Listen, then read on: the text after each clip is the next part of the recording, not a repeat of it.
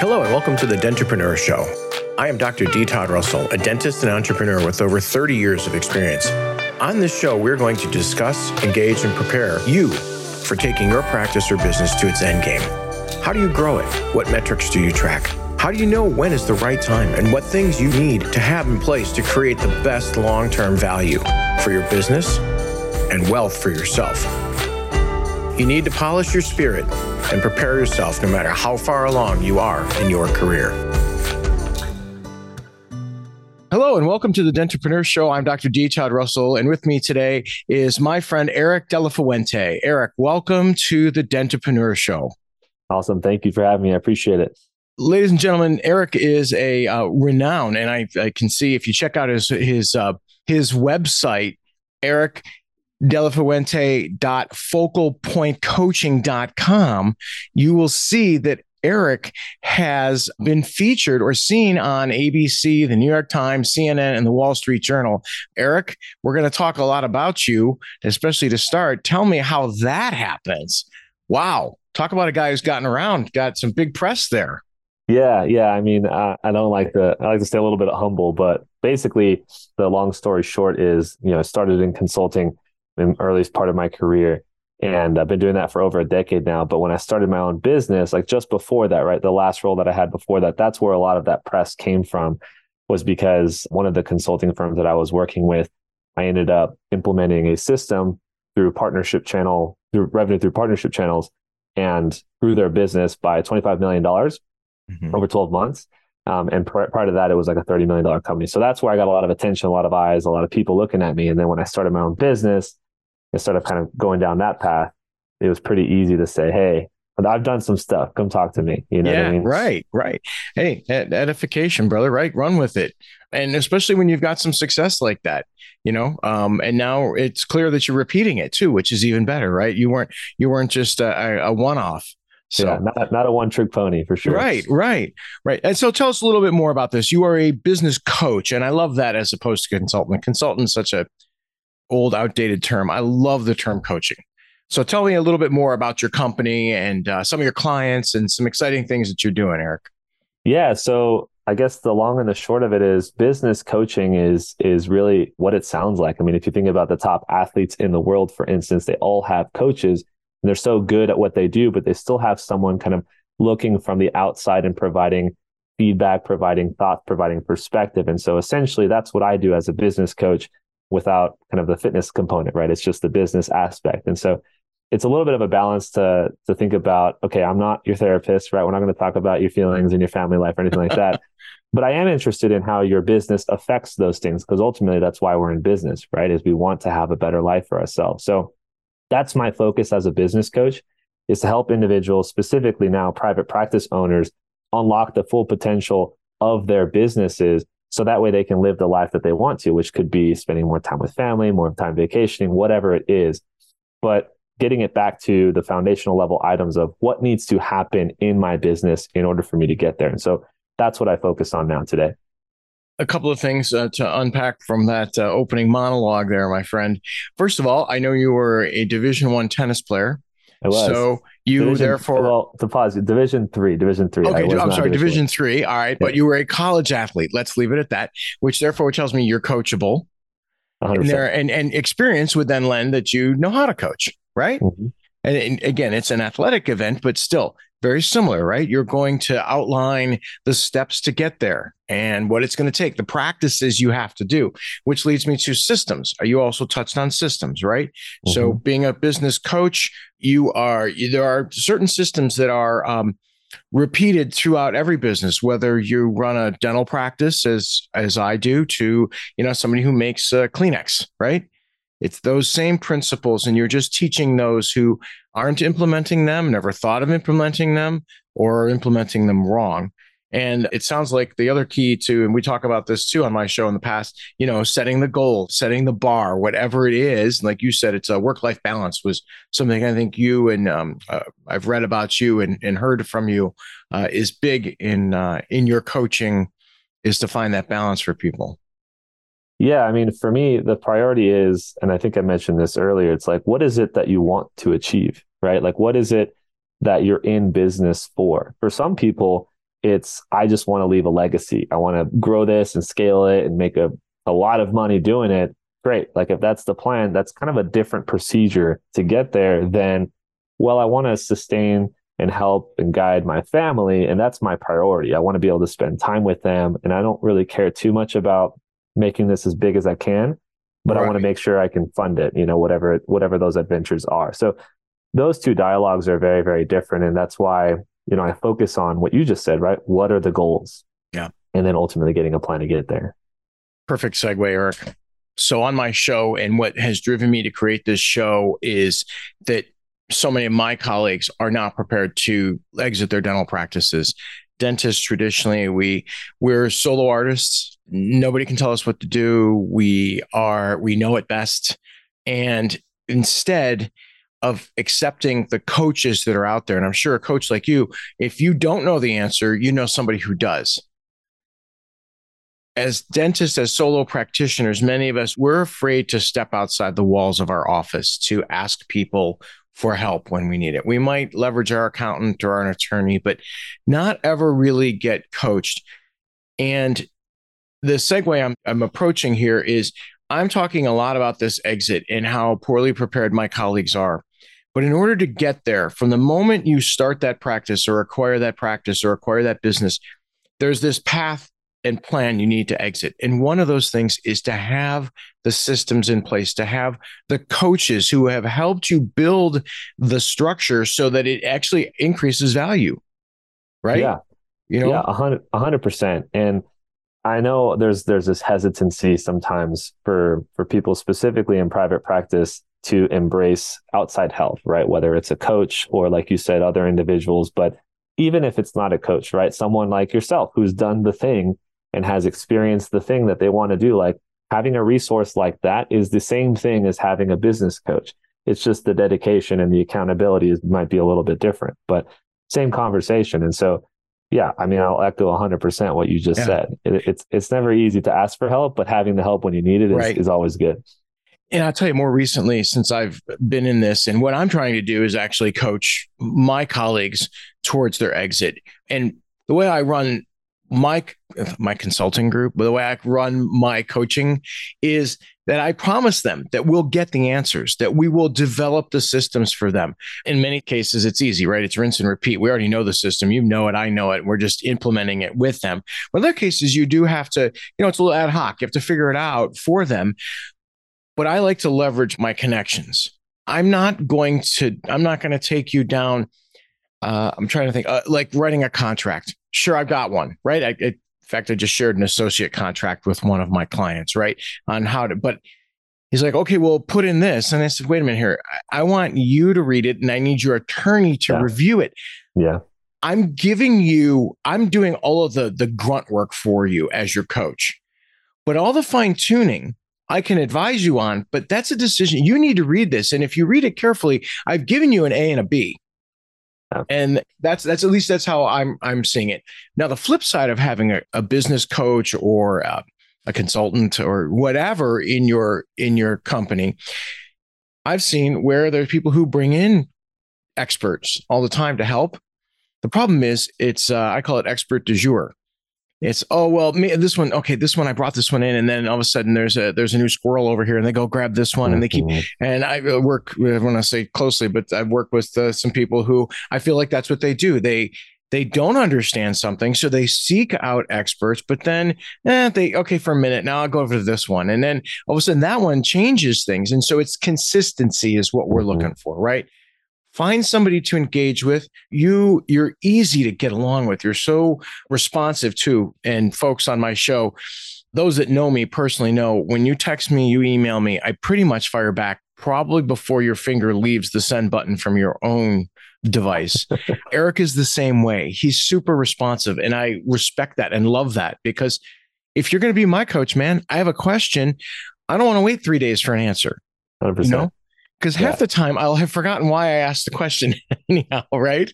Exactly. For one, I appreciate you saying that for two reasons. The first is thank you. The second is, yeah, you're 100% correct. Like nobody wants to ask a question and then feel like they're out on an island. Mm-hmm. And so a good coach will kind of enable you to say, okay, you can ask the question, but you still have all of these other things that you could be doing while you wait for this response, whether it's 1 minute or 1 day or whatever it takes to get a good response to that question. And so, yeah, I definitely think responsiveness is a critical component. But going back to one other thing you said earlier, as far as like, I forget what you called it, something du jour, but shiny object syndrome, essentially, right? Yeah. Jumping from one to another. Expert du jour. Expert du jour. That's what it was. Yeah. I like that. I might steal that one. Yeah, please do. But basically, if you have a good, solid business coach, they're going to have all of the things that you need. Maybe not themselves, but they'll know someone, like you said earlier, they'll know someone that will. And so that's part of the vetting process when you're thinking about engaging with a coach is like, okay, these are the things you can help me with, sure. But what about all these other things that you don't have? It's like, well, I actually know this person, this person, this person, and this person that can help with those things when we get there or if we get there, right? I think that's critical. Let's lay the foundation first. These are the principles that we know that are common to all successful businesses. Let's put those in place. And then after that, we're going to start to dive into a little bit more of each one, and where we're going to need the help might be here, here, and here. You doctor, do an excellent job at finding and retaining staff, right? You've got long-term staff who've been with you. They're well compensated. They're happy in the environment. That's fantastic. Maybe we don't need an expert there. We just got to make sure we tidy some things up. But on the other side, you are terrible at understanding your profit and loss statement and what your chart of accounts should look like. And no, you've got to stop. You've got to stop buying cars through your dental supplies. That's not how this works. You know, I mean, I know you can do it, but look at you. We've got to legitimize this stuff, or at least quietly tag it so we can come back and talk about it later. Yeah. I've seen a lot of that, more than I'd like to admit, but I've seen a lot of that where you got to be like, hey man, let's figure this out first, because you're going to have problems down the line if you keep doing this. I think it was squirrel syndrome, wasn't it? Squirrel syndrome. Yeah, exactly. So I'm stealing squirrel syndrome and you're stealing expert du jour. Expert du jour. I also call it, by the way, I use it again in a different context, but I call it Dr. du jour. That's sort of the type dental practices that I'm not a big fan of. That's the big box dental practices where it's a new doctor every time you come in. Yeah. There's no consistency. In my business, my personal belief is you're developing a relationship with me. You need to trust me. Yes, we can all be mechanics. Like I can fix your tooth, but if you know my personality and you've gained a trust, not only am I going to do it well, but if it doesn't work, that I have the integrity and the relationship with you to make sure it does get done. I'm going to say but fixed, if it doesn't go as planned. Yeah. And that reminds me of something. So I know most of your audience is in kind of the dental field, but one of my clients is a physician in his own private practice. And what you just described, as far as like engaging with the patient and making sure they're comfortable with you and everything else, that's like a business model, right? That's an objective that the business owner has, saying, I want to have this connection with my patients because they'll stay with me for a long time. One of the physicians I'm working with, it's really strange, is he's just trying to get through patients as quickly as he can because he needs the volume in order to sustain the business model that he has built. And so it's very different because that coaching experience is obviously, okay, how do we maximize that as opposed to the one that you described, which is all about the customer experience. And so it is just an interesting parallel to what you just said as far as what it is that you focus on in your practice. So we and I'll keep going down that path with you. The difference between medicine and dentistry. So if you've seen the movie The Hangover, you're just a dentist or whatever. Yeah. But in my opinion, we're somewhat of the smarter breed from the standpoint that we sat back and learned a little bit more of the mistakes that they made. I'll use HMOs as an example. Capitation. Medicine dove headfirst into that into the 80s. Dental came along later, but we realized that it wasn't that great. And so you don't see capitation very prevalent in the dental world even today. Consolidation. You've seen it with all of our doctors are being bought up by the big regional hospitals and they're all part of it. And, they become W-2 employees. We're seeing that with dental. We're seeing consolidation, but we're seeing consolidation a little bit differently for the same reason. We kind of learned what our MD brethren did. The third thing is exactly what you touched on. It's that personal care. used to be your primary care was someone you could go sit down and talk to, and they would not only know your physical state, but they know your mental state. Mm-hmm. Because they are under that umbrella of the corporate medical world, it is a 10-minute appointment and no more. And in fact, if you can do it in 8, so we can squeeze in 7 patients in an hour, then that's what we're going to do. Yeah. And as opposed to dental, I preach, hold on, back off. You don't need to be part of that insurance game anymore. You can be a private practitioner and spend that, I call it the handshake hug moment, right? That first 5 minutes with the patient, get to know them. And I see that it's in dentistry, but it's not in medicine anymore. Yeah. Which is a shame. And it goes back to a question I always ask, really before they become my clients. I always ask them, what is it that you're selling?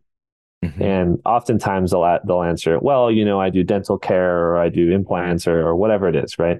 Mm-hmm. But at the end of the day, if you really boil it down, is like, there's a lot of people that do that, but what is it that you specifically are selling? What makes you unique? If I go to Joe Schmo down the street, he can do all the same dental stuff that you can, but what is it that makes you unique? And then that's where we get into a conversation of, well, it's the client experience or the patient experience, right? I'm selling that peace of mind. I'm selling that ability for them to know that they're going to be taken care of, and they're going to feel like they're part of the culture, part of the family, part of this group, right? That feeling of belonging, right? It's a community, like all of those types of things. And selling that is very, very different than selling, just getting patients through the door. Right. Right. Yeah. The volume thing works for a minute, and we certainly need volume, but I tell people all the time, you're out there selling yourself. That's what you're doing. Yeah. In my case, I'm selling my hands too, but I can't sell my hands until you give me an opportunity. Now, hopefully you don't need my opportunity to use my hands, right? Hopefully you come in, everything's hunky dory, we're done. Yeah. But if you do need me, trust you, I need that opportunity to show you that you can trust me to do a good job. I'm not going to hurt you. I like to make people laugh in the practice too. I think everybody hates being in our building. They no, every time they walk in, I like you, but I hate you, And so if you can make people laugh when they're in the dental office, if there's laughter going throughout a dental practice, then you know that it's a good place. And I love that you call that a business model, this more of a hands-on touch type model, as opposed to, I guess, the rubber stamp of a manufacturing plant, right? The constant drone of the pistons working, if you will. Right. I say that because, and this is a conversation I have at the very beginning of any engagement, is kind of that clarity or that foundational conversation of where it is that you want to go. And we talk about exiting and all of that. But the difference between that business model, which is where you care about the customer and you're very invested in their experience, as opposed to what you call the rubber stamp model, is you structure everything in the business differently because of that. So if you're focused on the customer experience, then everything that you do is tailored to that. The moment they walk in the door, it's their experience. And so who's greeting them? How are they greeting them? What does the office look like? That's part of it. And then how long are they waiting until they sit in the chair? And then once they sit in the chair, how is that conversation? Who's seeing them? What's that care look like? How much time is the actual dentist spending with that patient, et cetera, et cetera. So all of that is very, very different than I'm just trying to get through as many patients as I can. Right. You know what I mean? So that's why I call it a business model, because it impacts everything. Right. No, it truly does. And I think that's we can segue into, talking about the culture. I'm a big fan of EOS traction, right? And determining your culture and your vision and bringing on board people who are like you. Mm-hmm. Because then, as soon as I hand off that patient from me to Jesse, I know that she's not exactly like me, but has a similar mindset. And therefore, the patient's going to have the same experience with her as they would with me. Yeah, exactly. And to echo that, one thing that I do with some of my clients is behavioral analysis. So I'm not sure how familiar you are with like DISC profiles or DISC assessments, but doing those types of things to understand how people communicate and how everyone else in the office communicates. You can be strategic with that and make sure that certain patients who you've kind of assessed to be a certain way interact with those individuals that they'll get along with more so than others that might rub shoulder or bump heads a little bit. You'd be talking about something like a Colby score? Something like that. Yeah. We did that with my leadership team a number of years ago. And it's fascinating. Yeah. Getting segues all the time with me, but I have a friend that uses, are you ready for this? What do you call it? The horoscope signs. Oh, really? Knowing what the horoscope means as far as personality traits, it helps him to identify the trigger points for making sales. That's interesting. That's the first time I hear horoscope signs as being used. Yeah. I know, right? So immediately it conjures up Nancy Reagan, maybe. I don't know, something crazy going on. But you know what? Let's unpack it. It's a system. He's got a system. He's had success with the system. He repeats it. He can demonstrate it to others. Look at this person is I don't even know half the horoscope, a Sagittarius, and I don't know, they like red shiny things. So Yeah. you put in sales, you come in with a red shiny suit on, Yeah. and it works Yeah. time and time again. So again, it's about the system, but yes, it's the horoscope, which is kind of funny. If you met this guy, you would think that would be one of the further things from his mind. Yeah. Hey, So if it works, it works. But yeah, right, right, I'm with you on that. You yeah. get a process in place, test it. If it works, create a system around it, and then scale it.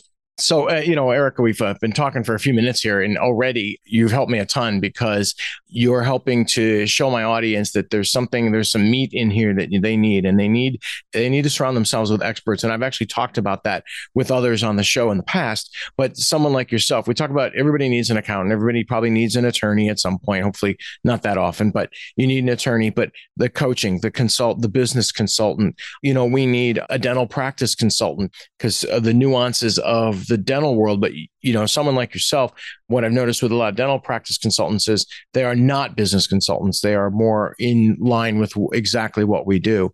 So, and when we're done, I'm going to allow you, obviously, have you have a few moments to tell everybody know how they can get in touch with you. I think you'd be an integral part of any dental practice, and I'll let my listeners take it from there.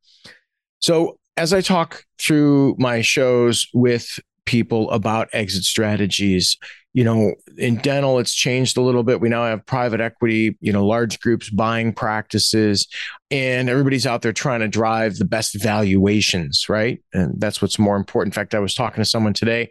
There was the old way of valuating dental practices, and now there's sort of the new way, which is the way everybody does it for just about everything. And that is, a multiple of profit, right? A multiple of EBITDA. If you were a small business owner, and this is one of my leading questions often, at what point in your career do you think you would start thinking about an exit? I think you know my answer to this question already, but it's day one, man. It's day one. Like that's got maybe day zero. Like that's got to be part of the plan. Right. It does. It absolutely has. You want to focus forward, but you also got to focus on the end and kind of come back and meet yourself in the middle. So I'm let's say hypothetically, I'm a young dentist out of school. I've been practicing for a couple of years. I've come across, there was somebody on my show, Chris Vandeford, who's probably one of the best dental brokers in the business, right? So you're introduced to Chris Vandeford, who's, got a multiple number of practices for sale. Now you make the decision to buy the practice. Do I get in touch with you before I sign the loan document or the agreement, the purchase agreement? I think so. And it's the reasons are because I want to make sure before, if you're in that scenario, right, you're recently out of school, you've been practicing for a while, there's a lot you don't know about running, managing, operating, even growing a business. And so even if okay, I'm going to exit this at some point, before you buy, there's a lot of things you want to look out for that's going to set you up for success before you pull the trigger, right? So 100% at least have a conversation with me or someone like me that can walk you through some of the things to look out for before you pull the trigger. Yeah. Quite frankly, in the dental space, talk to a guy like me who's seen a bunch of practices. We can show you, from the business perspective, I can show you from the what's under the hood of the dental practice, if you will, as to whether or not it's a good buy. In fact, I more recently consulted with a colleague. She was looking for a dental practice, and she got all excited because this one was, it's right around the corner from my house, and it's right. And I said, well, let's take a look at it. And so it turns out she's like the 8th person to look at the practice in the last 8 months, and no one's bought it. Well, there's a reason for that. And once we started looking into it, I said, you realize that this, and this. And she's like, oh, that makes total sense. Yeah, I shouldn't buy that practice. So unfortunately, it can be, the answers we give you may not be what you want to hear. Yeah. Exactly. And it's the same concept when you're thinking about buying a practice as you would buying a home, right? It's the same. I use that analogy often because you might see the pretty pictures and then you go tour the house. You're like, this is great. This is exactly what I'm looking for. It's in the area that I want, et cetera, et cetera.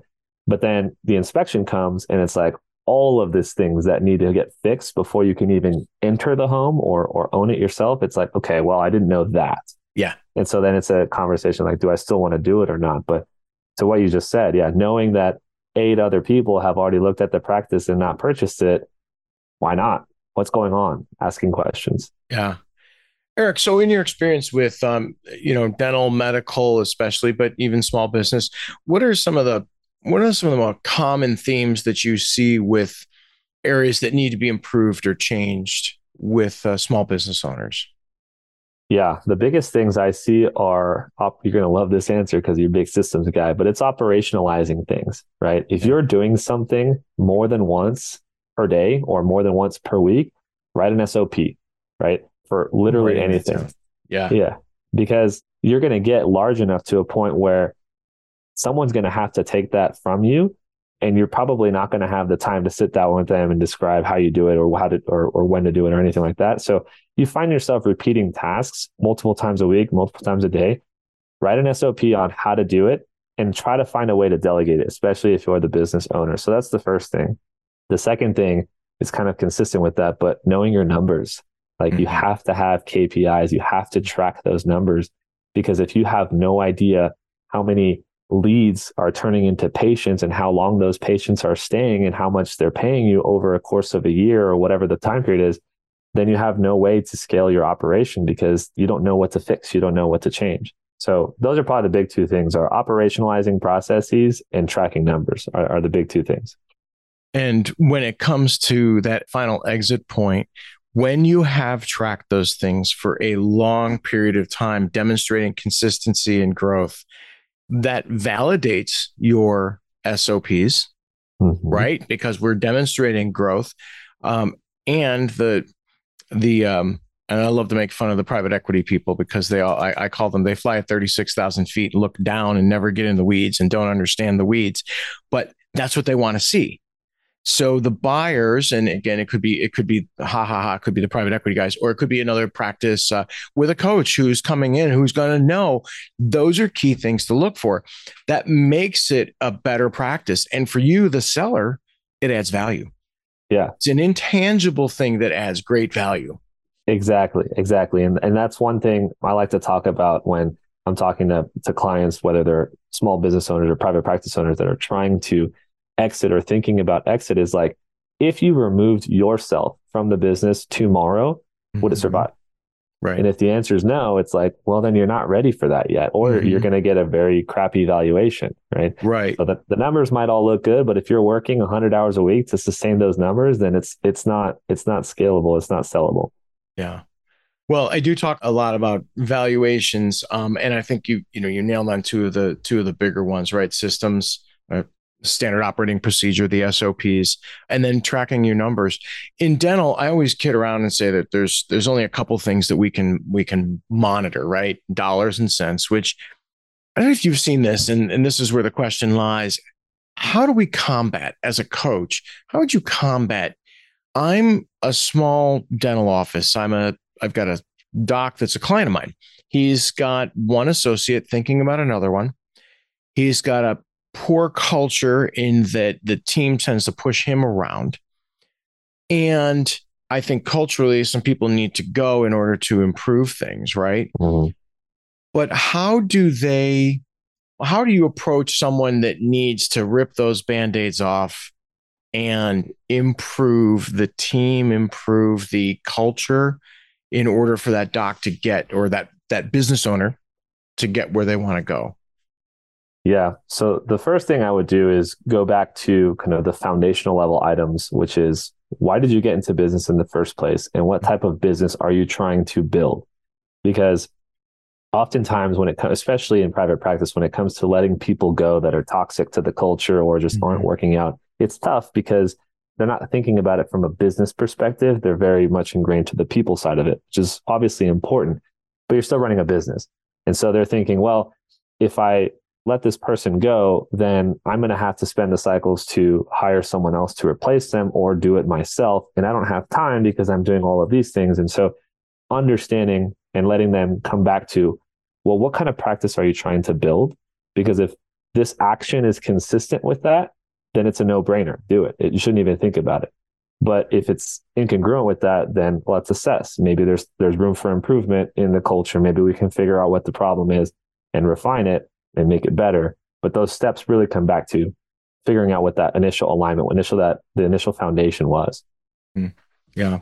It can be a struggle, especially when, again, I go back to the small business where, the top dog is the owner. They're there all the time, and they see these people on a consistent basis. But it can be a real struggle because they could be much more profitable. They could be much more valuable if they would make those decisions. I love the idea. It's a business decision, but then the other side of that is, and this is where I run into some problems with some of the groups that I've talked to, is, oh, well, now you're corporate.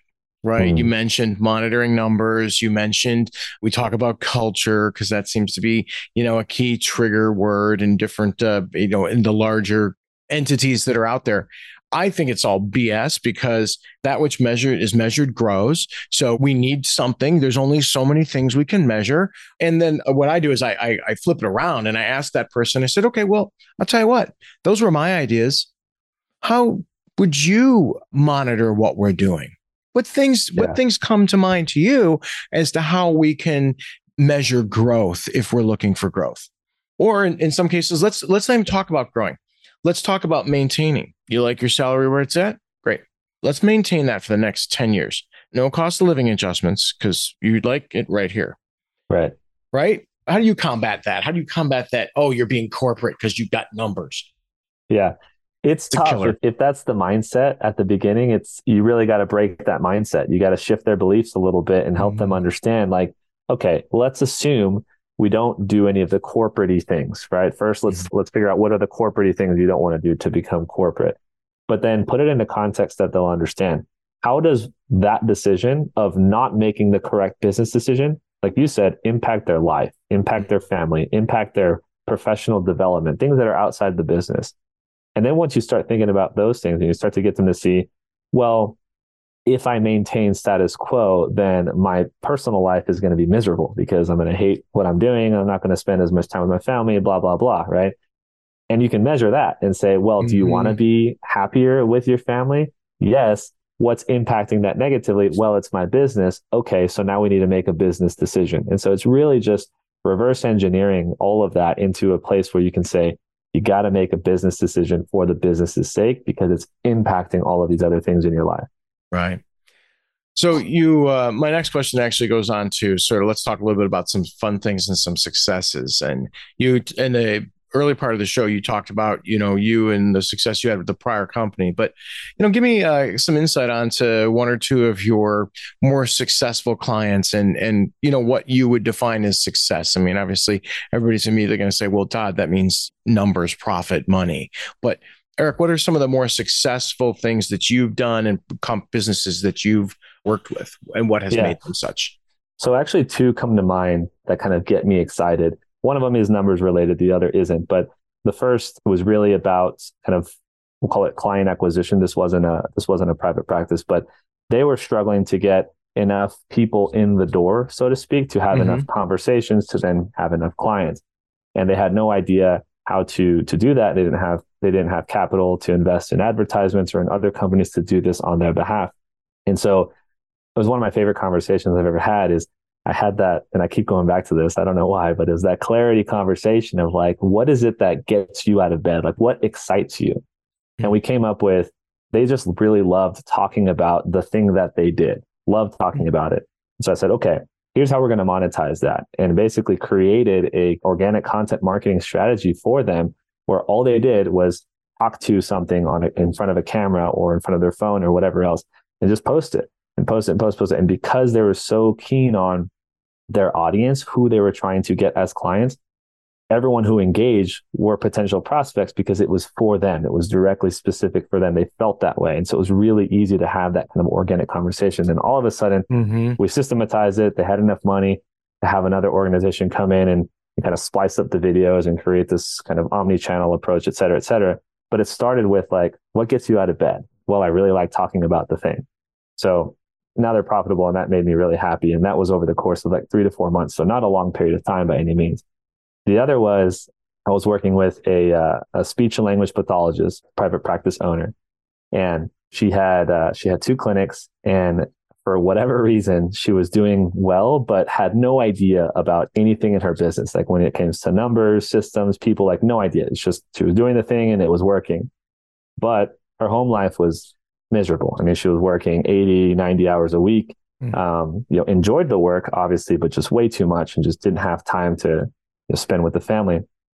And so what I worked with her on was basically letting go of the reins a little bit and just kind of creating systems, creating processes, as we've talked about, so that way she could take a step back and still do the thing that she liked, which was speaking with patients and helping them through their issues, but reduce that from 80, 90 hours a week to like 45 or so. And now she's taking regular vacations with her family, doing the things that she loves to do with her kids. And that kind of stuff is what gets me out of bed, is where I'm impacting someone's personal life based on the changes I'm making with their business.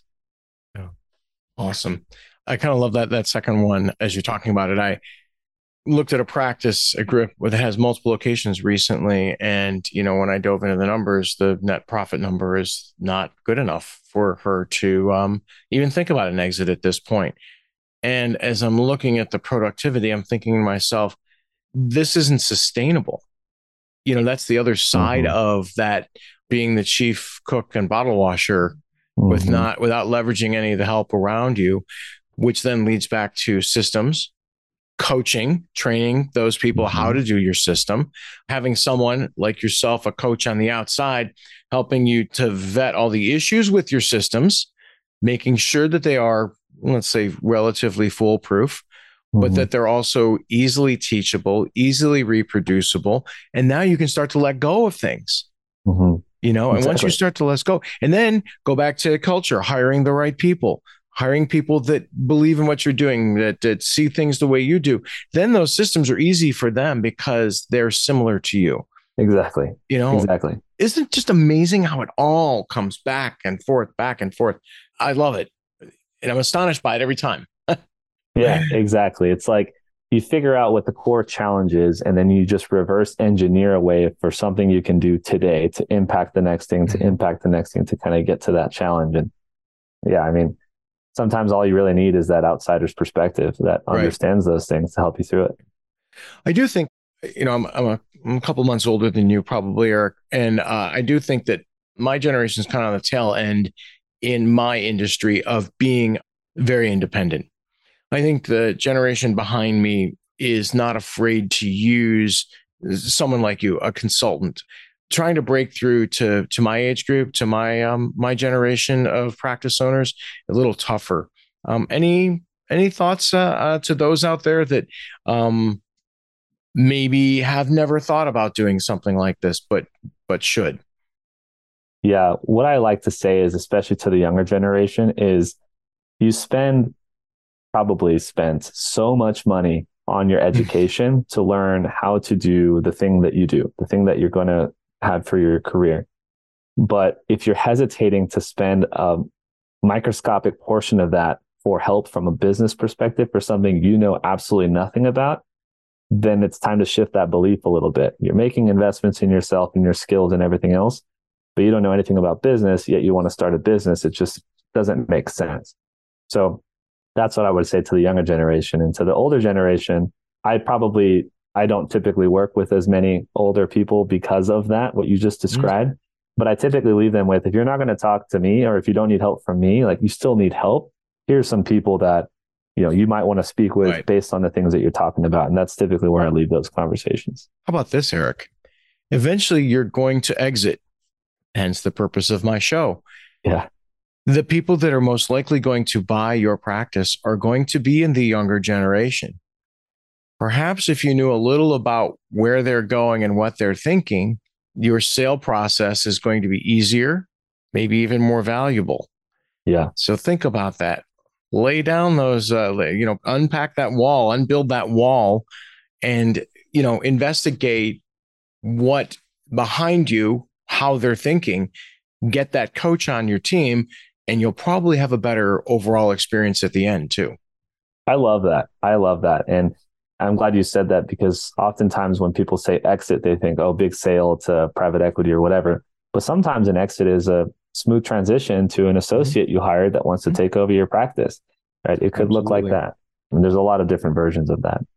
One thing that popped in my head too, we go back to the numbers on things. I was in the more recent years, there's somebody that I know where, they quote unquote get granular. And that's a caution I have. And I hope you do too. You would with yours, right? Okay. Comes a point where, okay, that is not an important number to track. Mm-hmm. Let's not, sure, we can track it, but it's a waste of time.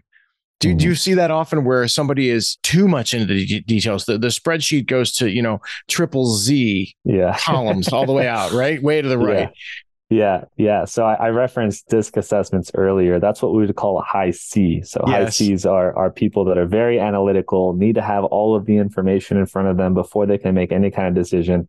And the coaching aspect of that of their behavior is like helping them get out of that. Like, do you really need that information? What do you need it for? And if you do need it, let's find a way to get it where you're not the one kind of doing the thing all the time and taking your time away from somewhere else. But oftentimes it's helping them realize you don't need to track that. You don't need that information. Erick, it has been an absolute joy to have you on the show today. This is a great conversation. I think we should do this again in the next couple of months because there's so much more to learn from you, myself included. You've already made notes, a bunch of them, and that's just Awesome. for myself. But anyhow, and we both have a couple of take homes from each other today, which is great. Yeah. I try to close my shows though with one thing, and that is I talk about influencers, and people on my show have already heard me talk about the who's and the whys of what has influenced me. For example, a book, several books I've read, several people in my lives. Who are or what is Erick's influences or have been?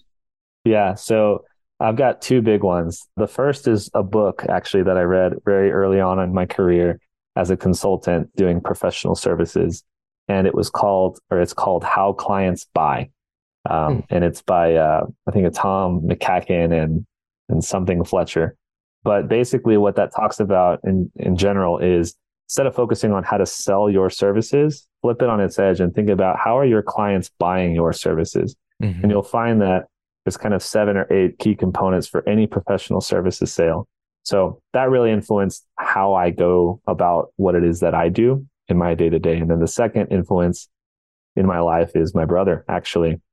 He's 2.5 years older than me, and his life is very, very different than mine. He got married super, super young, like fresh out of college, got married.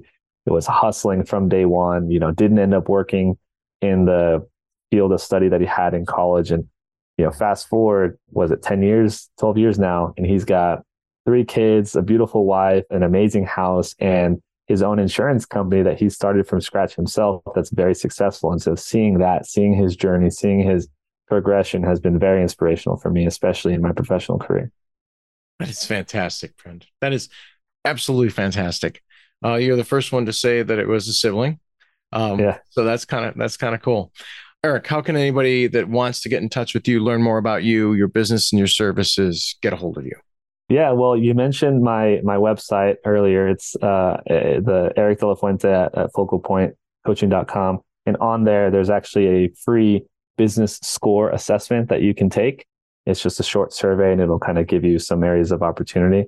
That's where I typically direct people. Or I've got a Facebook group specifically for private practice owners called Propel Your Private Practice. So you can find me on Facebook and try to join the group, and you'll get all kinds of freebies, videos, playbooks, and everything else. I'm sure I'll be putting this recording, if you're kind enough to share it, on there as well. Great, thank you. I will absolutely be doing that. You know what, Erick? In fact, your Facebook group is how you and I connected. Exactly. Neither of us are afraid to reach out to anybody. We're not afraid to talk to anybody, right? I mean, that's clear. And I don't know whether it was you or I, but I started investigating doing this, and you reached out, you saw me, I saw you, whatever it was. And that spawned several conversations. And now we've got video content to back it all up. So exactly. And this is a friendship and a business arrangement that's going to continue for a long time. Yeah, I hope so, man. My hope is whenever I do share this, that you'll get a bunch of people asking about you and coming to you and saying, hey, I love this stuff. Where can I learn more? How can I talk to you more? That's my goal. Awesome. Well, thanks for being on the show. I'm Dr. D. Todd Russell. This is the Dentrepreneur Show. You can reach me at my website, dentropreneurllc.com. I've got clients where I'm advising them on looking forward to and planning for their exit, bringing in experts like Erick to help you in your practice and your dental practice get ready for your eventual retirement, maybe, or move into more of a passive income dental practice. I'd be happy to help anybody out there. You can find us also on this particular podcast on Spotify, Apple Podcasts, and on YouTube. Thank you again, Erick, for being on the show. I really appreciate it, my friend. Yeah, thank you so much. Thank you for joining us. Please follow or subscribe to this show on Spotify, Apple, or YouTube. If you would like further information or to meet with me one-on-one and discuss your practice, please feel free to contact me through my website, dentrpreneurllc.com. Many more exciting guests and topics are headed your way.